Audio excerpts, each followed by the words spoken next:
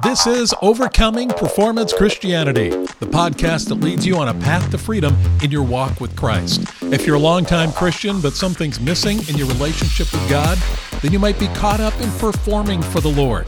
Find out more as we dive into this episode of Overcoming Performance Christianity.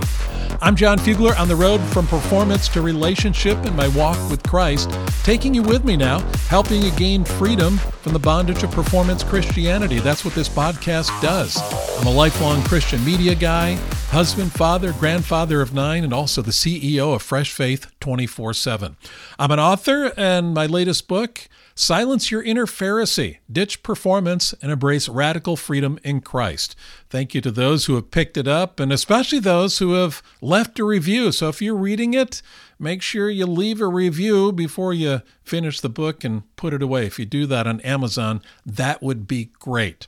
Well, our topic today, it's interesting. I'm in the midst of reading the audiobook. The book came out in print form a month ago. I'm recording this on the 4th of July, so it came out June 7th, almost a month ago.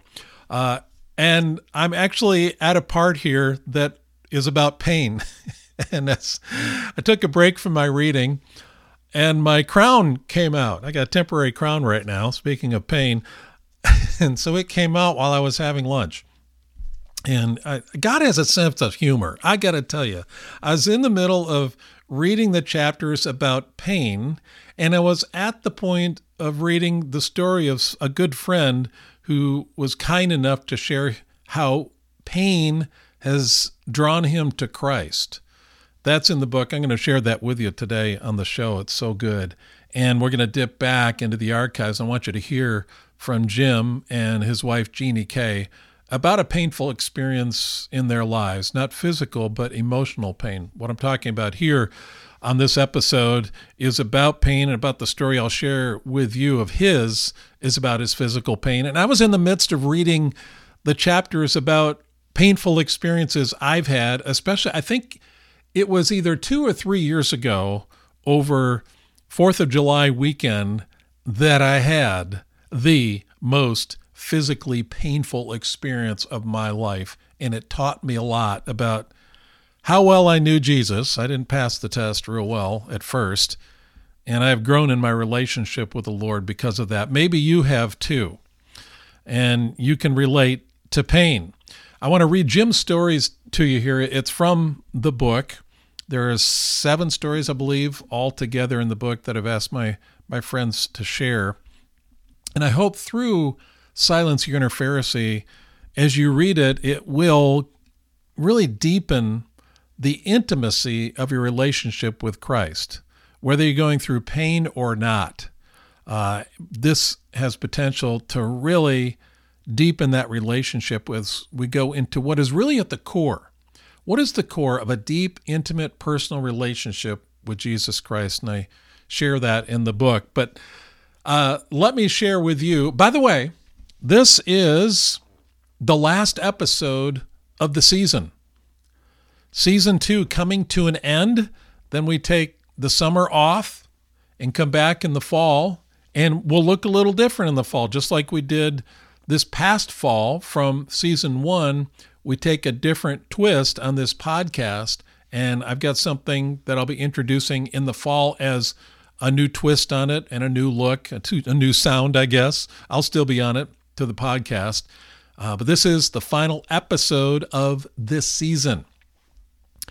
What I'm reading to you here is Jim's story, Jim Van Houten, good friend of mine. And he shares about when pain doesn't go away. So listen closely to this. This is pretty amazing what he's gone through. He says, I played tennis aggressively for 40 years. I coached Little League for nearly 20 years and was a Boy Scout leader for over a decade. I also ran my own company. Then, 12 years ago, it all started. Shooting pains in my lower back and down my legs.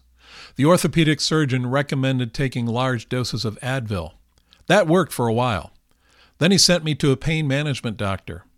After dozens of treatments of epidural and cortisone shots, he used radiofrequency ablation, RFA, for 6 years. That's where they stick needles in the areas of pain, sending an electric current for 2 minutes to cauterize the nerve endings. It wasn't fun. While experiencing some temporary relief, the pain always returned stronger than before. I was in such agony that I was bent over, using a cane and unable to do much. On a scale of 1 to 10, I was living at 7 to 8. I prayed continually for God to ease my pain. The time had come to yield to surgery. The doctor fused L3, L4, and L5 during a 5-hour operation. For 2 years, I felt healthy again. But then, further down my spine, the pain returned. Off I went to the pain management doctor for 4 more years of RFA treatments. Another back surgery followed. It's been 5 months since then. Now my pain level maxes out at a 5, but there are moments when it is severe. Throughout this ordeal, I have maintained my faith in the Lord. I read and reread some favorite passages that comfort me. Romans 5, 3 through 5. Not only that, but we rejoice in our sufferings, knowing that suffering produces endurance, and endurance produces character, and character produces hope. James 1, 2 to 4. Count it all joy, my brothers, when you meet various kinds of trials, for you know that the testing of your faith produces steadfastness. And let steadfastness have its full effect, that you may be perfect and complete, lacking in nothing. Romans 8:18. For I consider that the sufferings of the present time are not worth comparing with the glory that is to be revealed to us. Admittedly, this life of pain gets to me mentally and emotionally, but with the pain comes the realization that I'm not invincible. Can't solve all my problems by myself, then I am physically weak. Above all, I know that I need God's help to get me through the day. I thank Him for every new day He gives me, praying for the strength to endure. My back pain has truly brought me so much closer to our Lord. He has given me such lasting peace. This new relationship with Jesus, forged through serious back pain, has inspired me to seek ways to serve Him and others. I will do so until He calls me home. I thank the Lord for my beloved wife of more than 50 years. During the day, she encourages me to take time to rest. She is my angel. If you experience the depth of pain that I do, turn to the Lord. He will give you the means to get through another day. Your attitude is a choice. Rather than being bitter, which aggravates the pain, choose to be thankful. Spend time in prayer and studying the Bible. Be a blessing to those around you. God loves you and wants the best for you. You and I must trust in Him. That's powerful.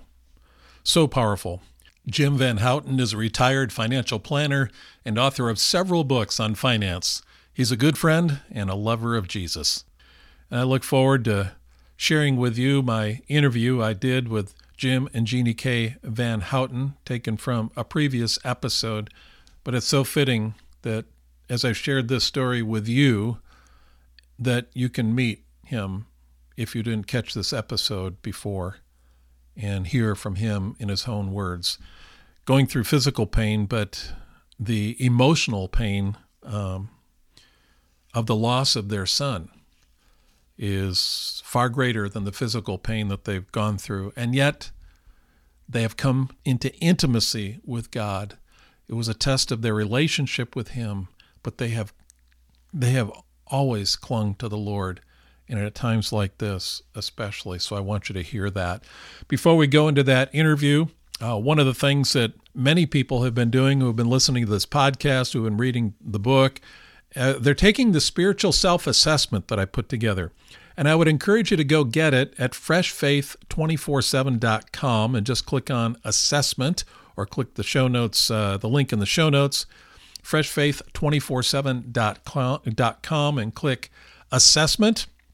And you can take it. It only takes 3 minutes, and then there's some questions, analysis questions afterwards, and it will help you determine, where am I in my relationship with God? How healthy is it? Where do I stand? So go ahead and take that assessment. And now into my interview with Jim and JeanneKay Van Houten. It was 20-something years ago that we met, and Jim met you first. Noonie and I were in Arizona, in Phoenix, at Grand Canyon University, watching a baseball game. It was 10 o'clock in the morning, I think, and it was 100 degrees. At least that's my recollection of it. And there was not a cloud in the sky. And it was July. That's true. It was July, Yes. I think. It was very hot. Middle of the summer. Our sons were playing against each other, but we were from California. You're from Arizona. We just happened to be facing off against each other. I believe Noonie and I were about the only ones in the stands from our team, and you were the only one in the stands from your team. At least I remember it that way. And thank you for providing an umbrella of shade for us. Yeah, you guys look like you really didn't know what it was like to be in Arizona in the summertime at a ball game. We thought umbrellas were for rain, but no, you had yours for the shade. So we huddled under that. No, we really appreciate that. But that's the first time I got a chance to meet you. And then over the years, we got together again around baseball, around ministry, around finance, and got to know you. Jeff, your son, was the same age as our boys and ended up playing against each other a couple times. And we got to know you over the years, and it's been really special. So as we get together now, we're talking about Jeff and just the pain of losing a child, and you lost Jeff. Let's get to know him though first. Tell us about your son. Well, we were blessed with 4 sons. Jeff was number 3, and he was an amazing athlete, even in his toddler years. His oldest brother was 7 years older. One time I was coaching him, my oldest one, in a batting cage that we had in our backyard. And he was 11 at the time, and Jeff was 4. After Jameson got through hitting the balls in the cage, Jeff wanted to hit. And I said, Jeff, this is set up for 11-year-olds. You haven't even had a ball hit yet. And he says, come on, Dad, let me try. Well, he got in the cage, and he started hitting the ball like crazy. When he was 9 years old, I told him I had to play golf in a charity tournament. I was a tennis player, not a golfer. So I took him to a golf course so he could learn how to play golf. We hit some balls on the driving range. Then I said, Jeff, let's go play 9 holes of golf. Well, he proceeded to par 3 out of the 9 holes on his first time ever playing golf. He loved baseball. He would find anybody in the house to get him to come out and put balls in the machine in the batting cage so he could hit balls. He lived and breathed baseball. Sometimes he'd take his bat to bed. We encouraged him to do other sports in the winter months, just to get a well-rounded, not get burnt out. But by 13, he wanted to play baseball year-round. Jeff is also a very giving child of ours. At Christmas, he would find that he got a gift, and one of his brothers really liked the gift that he got. He would go back, rewrap it, and give it to his brother. He would take all the money he saved up all year long and use it for Christmas for everybody else. Just a very giving, caring, loving person. And then our big thing was baseball. Oh, so, yeah, I know all about that. JeanneKay, just tell us about Jeff from your perspective as a mom. He had the biggest, greatest smile and would wake up and just be happy.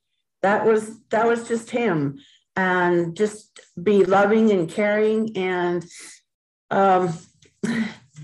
he was one who really always enjoyed having a good day, and it was fun being around him.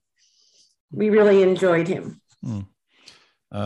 Jim, you mentioned baseball, and you're a baseball family. You were 2 dedicated baseball parents, and you had some interesting times following Jeff around the country, didn't you?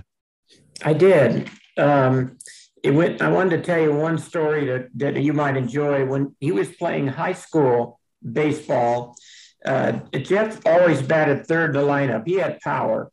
And so we were playing a game that at a field that had a railroad track behind it. And when Jeff came up in one of the later innings, I forget the number, He hit a grand slam home run that was so far that it went out of the field, went out of the school grounds, and into the door of an open boxcar of a train that was going by at the time. And it gave a real loud bang. I happened to be filming that game, and so all the fans and I got to see it on film as he hit it into a boxcar. And they wrote an article about it in the newspaper and said there was a home run that went 453 miles. That's where the train stopped. That's great. And he continued on that. He had a wonderful career. He was recruited all the way from Miami, Florida, and Oklahoma State and California schools. But he ended up going to the University of Arizona in Tucson. He loved the school, and that's where I went. But it's for those who don't live in Arizona, it's about 120 miles from where we lived in Phoenix. Well, I'm sure you guys were happy that he went there. You know, you're probably grinning about that one, that he made that choice, right? I was very happy he did. He was highly recruited by their number one competitor, Arizona State, which is in town here, but he wanted to go there. Going to see him play there, by the way, was an away game for me, because that meant I had to go down to a hotel room down there and eat meals out, because the games were Friday night, Saturday night, and Sunday afternoon. Well, I remember you made a lot of trips. I remember this like it was just last year. You talked about all the trips you made, like to the West Coast, because it was Pac-10 or Pac-12 at the time. And so you went everywhere. Yes. Of his 219 college games, I attended 176. So I was all over Washington and Oregon and Nevada and all over California, northern and southern. Went into New Mexico and all the way east as far as Notre Dame. So we actually got a chance to go to the College World Series in 2004. Oh, that's amazing. Jeff got not only recruited into college, but also recruited into pro baseball. And so that's kind of where the story turns a little bit here and gets tough because he had everything going for him. Things were just motoring right along for his professional career. And then something happened, and maybe you could tell us that story. Yeah, when he was in college, his best year, he batted .413 in the Pac-10, which is unheard of. Just a terrific, prolific hitter. And the Florida Marlins recruited Jeff into their system. His first year, he played in the New York Penn League and was MVP of that league. The second year, he was MVP of the next level up. And he continued. But the problem was every time he got injured, the trainers would give him opioids for the pain, and not just one, but several. And if you get too many of them, you make mistakes. So you don't react fast enough or whatever. So Jeff went through years of getting these opioids for the pains that he got running in the wall, sliding into bases, getting hit by pitches. And finally, in his fourth year, he made a mistake. He was up to bat. It was at the highest level before you get to the majors. And a 96-mile-an-hour fastball came inside. And instead of turning your left, he was a right-handed batter. Instead of turning your left side or your back towards the ball, he turned the other way, thinking jump out of the way. And the ball hit his knee and shattered his patella, tore his ACL, MCL. His knee was a mess. And it took, even after 2 surgeries and 24 months of rehab, his mother could run faster than he could. At that point only. Okay. But his addiction to opioids began in professional baseball and continued after baseball. How could something like that happen? Was he not monitored, or was this just a natural way of treating these athletes? I'm kind of confused here. Back in those days, that was a way that you treated the pain that athletes were feeling. The whole idea of the minor leagues is to get you up to the major leagues. And so if you've got minor pains or intermittent pains, then they give you opioids so that you can perform and continue to perform at a high level and then get recruited to the majors. JeanneKay, what were your thoughts at that time? Did you follow what was going on, or was it pretty much in the background? I thought we knew what was going on, but when he's in pain, I can't fix his pain for him. Yeah. And so, but it was hard to live with. The opioids affected his personality, and we struggled with that. He had anger issues at times, and other times was just as sweet as can be. It was up and down, and we spent about 4 months and over $100,000 to get him off of opioids. But then the substitute for that was alcohol, and he became an alcoholic. And there were a lot of automobile accidents and DUIs, and it was a struggle. It was a real struggle, and he would lose jobs. His baseball career was over after that knee was destroyed. You still got to run the bases. So we helped him as much best we could. He finally got going to AA, was doing well with AA, had in fact gone a year clean and sober through AA. He also worked for a company where he was involved in sales and was their top salesperson. Wow. Sounds like things were turning around for him. He was wonderful. It was wonderful. He was the same old Jeff. He was so loving, and the family dinners were just terrific. Just for a time frame, tell us what it was that from the time his baseball career ended to this time where he was able to seemingly recover. His career ended in 2009, and he went back to college to get his college degree. He had one more year to go, and he did. In 2010, he graduated, and then we struggled with the opioids and finally got him to get off of those in 2014. And then we went back and forth between fighting alcoholism until 2019. And then COVID hit. 19 was his best year. 19 was his best year.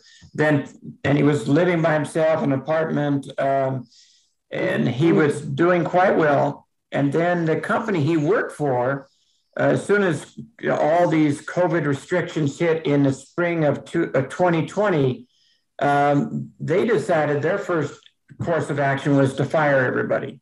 37 people lost their jobs in one day at his company, including him. So he tried to get other jobs, but as you remember, during that early stages of COVID, a lot of businesses shut down and restaurants couldn't do anything. And we didn't know whether COVID was spread by touch or air or how it was spread. So people weren't hiring. And people just felt isolated, and he felt isolated.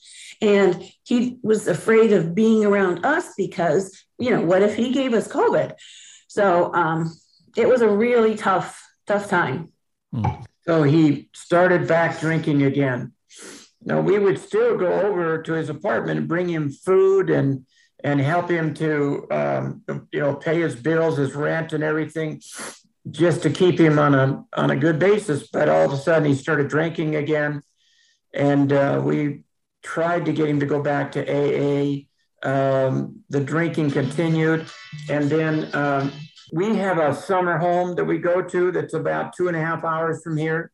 And we didn't get a chance to see Jeff for a month.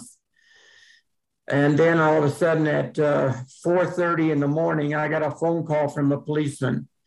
The last thing you want to hear is a phone call from a policeman at 4:30 in the morning. And this was on July the 4th of 2020 to tell us that the previous afternoon, Jeff had passed away.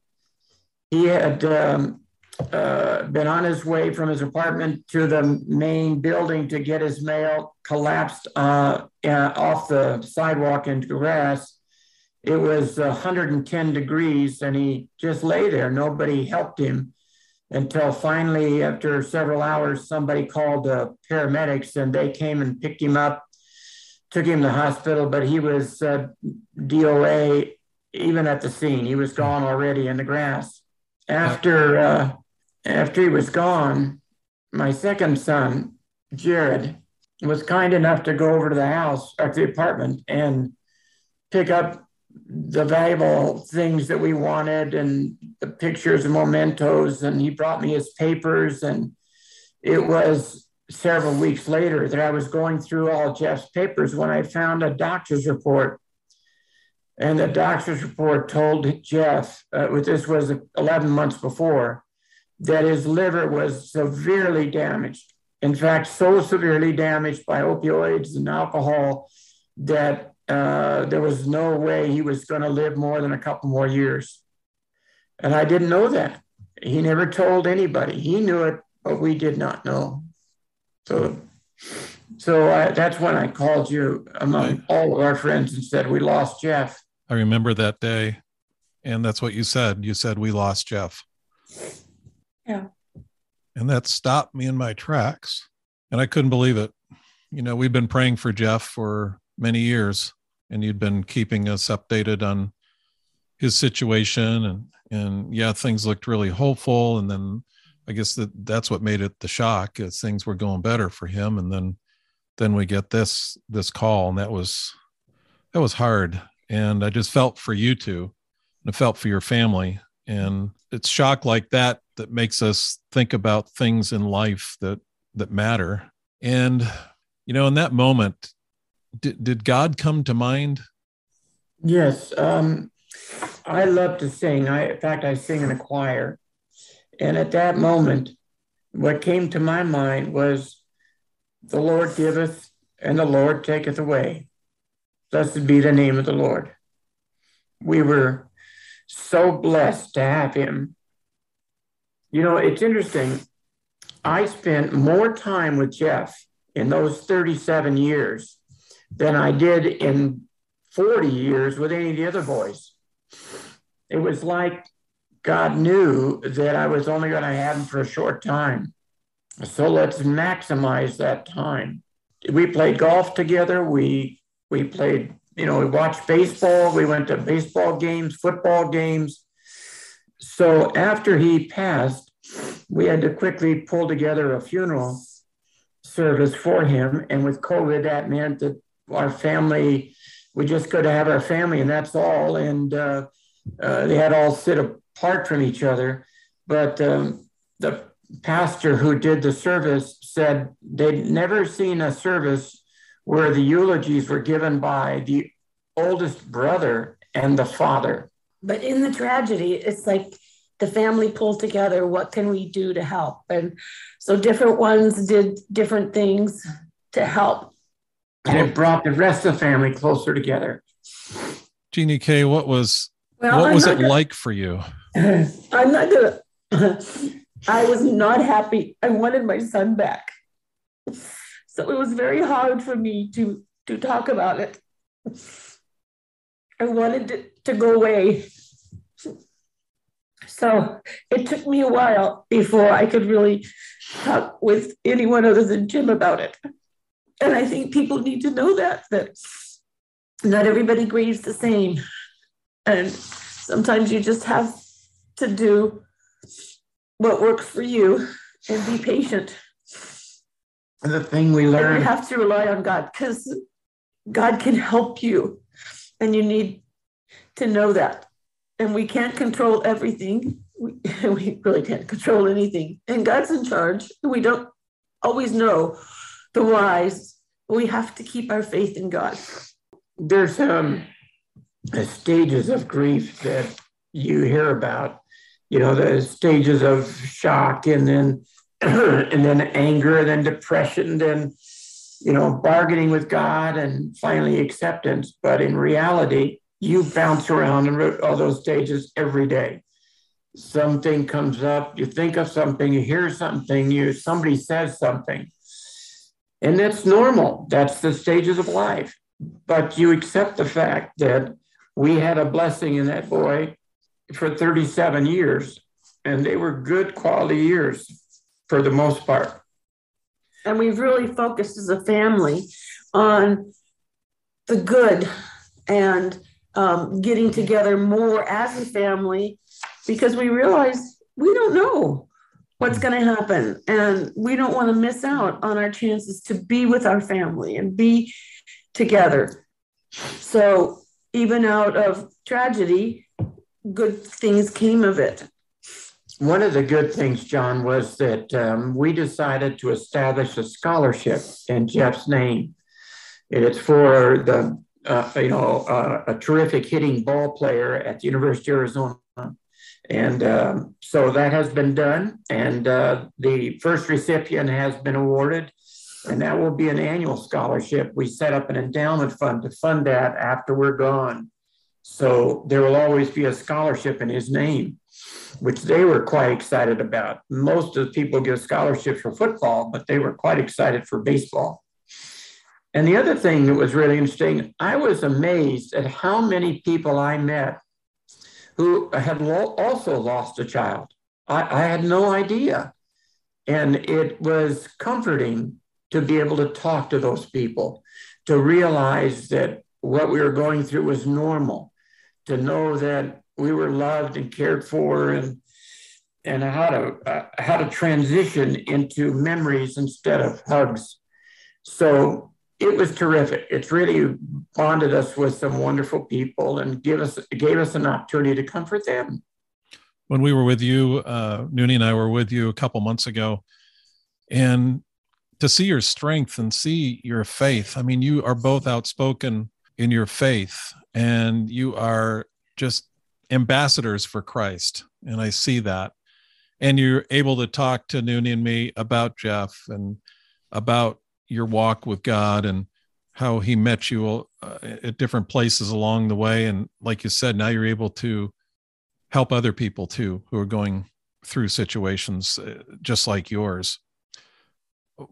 Was there I don't even want to call it a turning point, but I don't know what other word to use. And maybe the turning point hasn't come yet, but has there been a turning point where you were able to see God meet you in a special way, and where you really internalize some things that the Lord taught you and provided for you in his grace? I don't even know how to ask that question, but something has happened in your lives. I see a stronger Jim and JeanneKay than 2 years ago. And I reached that before JeanneKay. A lot of prayer, a lot of time spent with the Lord and listening to what he said. It's funny, a lot of my friends think that prayer is talking to God. And I told them it's listening to God too, twice as much as you talk to him. And that really came through to me. I really felt his presence, and I felt his strength. And I was able to reach out to other people and be able to speak to the quality of life and how precious life is, so that we spend every moment, the rest of our lives, being grateful for the time that we have, not wasting it. It's made our children more serious about life, and yet able to enjoy it because we trust in the Lord. And so I hit that pretty early, and I was able to reach out to others who were hurting, and they thought they were comforting me, and I was comforting them. And I know the Lord comforts me, and I know we will get a chance to see Jeff again, and he'll be proud of how strong we have been in his absence. JeanneKay, how about you? Your process was different than Jim. Yeah, it took me longer, but the peace that came when it finally arrived was a blessing, because it just makes the difference in the day, and how you look at the day, and how much more grateful I am for the life I have. And I cherish the memories and try and focus on all the good things and not as much on the losses. Yeah, it's a difficult thing, but I think people need to know, who lose a child, is you're not the only one who's ever had that happen. There are plenty of people who will comfort you if you share the word, but you dwell in talking about the good things in Jeff, in your child that you lost. The bad things, they disappear. Even Jameson said, boy, in the last year and a half, any bad thoughts have seemed to disappear. All the good ones are rising to the surface. So it is a normal part of life. God gives you the strength to work through it. He gives you the friends to help you through it. And through our Bible studies that we have and through our church and our pastors, we've been able to feel that strength, which is amazing. I mean, you get that strength coming into you, flowing into you. It's like this tragedy has opened the door to seeking God's strength, and he's given it to us. And the thing that hits me is we're talking about something that didn't happen 10 years ago or 5 years ago, but this is less than 2 years ago. And this is raw. It's still raw. And thank you for taking the courage to talk to me and our listeners about this, because I know it's hard. You're still walking through this. This isn't something that you just package up and you put it aside and say, we're through this. You'll never get through it, but you're getting through it in a different way. So it's still fresh. Absolutely. And you get flashbacks and you get relapses, if you will. But I don't get anger or anything else other than I feel thankful to the Lord that we had Jeff, that we had the time with Jeff and the quality of time that we had with Jeff. It's just wonderful. And it's brought me so much closer to so many people and to be a missionary to others. So many people know of our story that if they hear of someone who has loss, they tell me about it. And I have one individual that we send things back and forth to each other, and it's just been a wonderful blessing. And I wanted to ask you if it was okay if I read part of an email he just sent me a couple days ago. He says, "My eternal focus is different. Whenever thoughts of loss come into my mind, I take them captive and consider that my daughter is in glory. She is where we are striving to be. If I could walk through heaven's gates and ask her if she wanted to come back to this world so we could have more time together, I'm certain that she would tell me that heaven is awesome, that she's good where she is. She reminded me to finish strong and to see me whenever I make it home." So I thought that was a great message. And so that's really sums up what I'm trying to share and with other people. Oh, thank you. And JeanneKay, any closing thoughts? Cherish all the times that Jeff and I would get excited about doing things, when we would move into a new house and he would help us, or he and I would cook together, just focusing on the good things and the blessings. And God gave us a gift in Jeff, but he wanted him back. And I think one thing that JeanneKay said earlier, it can tear you apart between a husband and wife, or you can lean on each other and the Lord. And that's what we've done. The Lord has blessed us because we got strength from each other. Well, we want to pray for you in this healing process. And you've got listeners now people you don't even know around the world who will join you in prayer too. And God has done an amazing work in your lives. I just am floored by your faith, and you have decided to cling to the Lord. And thank you for sharing the things you did today and the perspectives that you have. I thank the Lord every day that this couple from California were out in the hot sun, boiling, and I'm sitting under a big, beautiful shade, said, "Hey, you guys, come over here and let's talk about the Lord." Amazingly, we both loved the Lord and shared our witness at that time, and that has grown into a terrific fellowship. Thank you for Fresh Faith, and thank you for your work. We love you guys, and we pray for you too. And the Lord's blessings on you, all right? Thank you. Thank you. Well, you might be as emotionally wrung out as I was after I finished that conversation with Jim and JeanneKay Van Houten. If you've gone through loss and have something to share with our listeners, as Jim and JeanneKay have, would you please let me know? This is a hard thing, really hard. And we can help each other. You can help others who are going through it, just like Jim and JeanneKay may have helped you and are helping so many other people. It's times like this that we find our greatest comfort in Christ.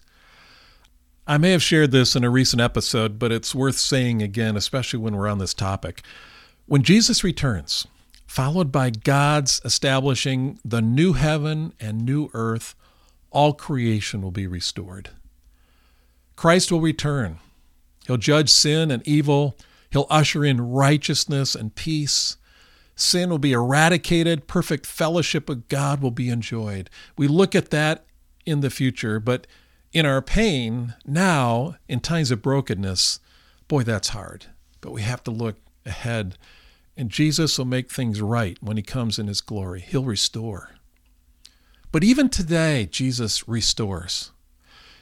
As you listen to Jim and JeanneKay, you could hear the restoration in their lives. Yeah, they're still on the journey, but God is restoring them. Jesus restores.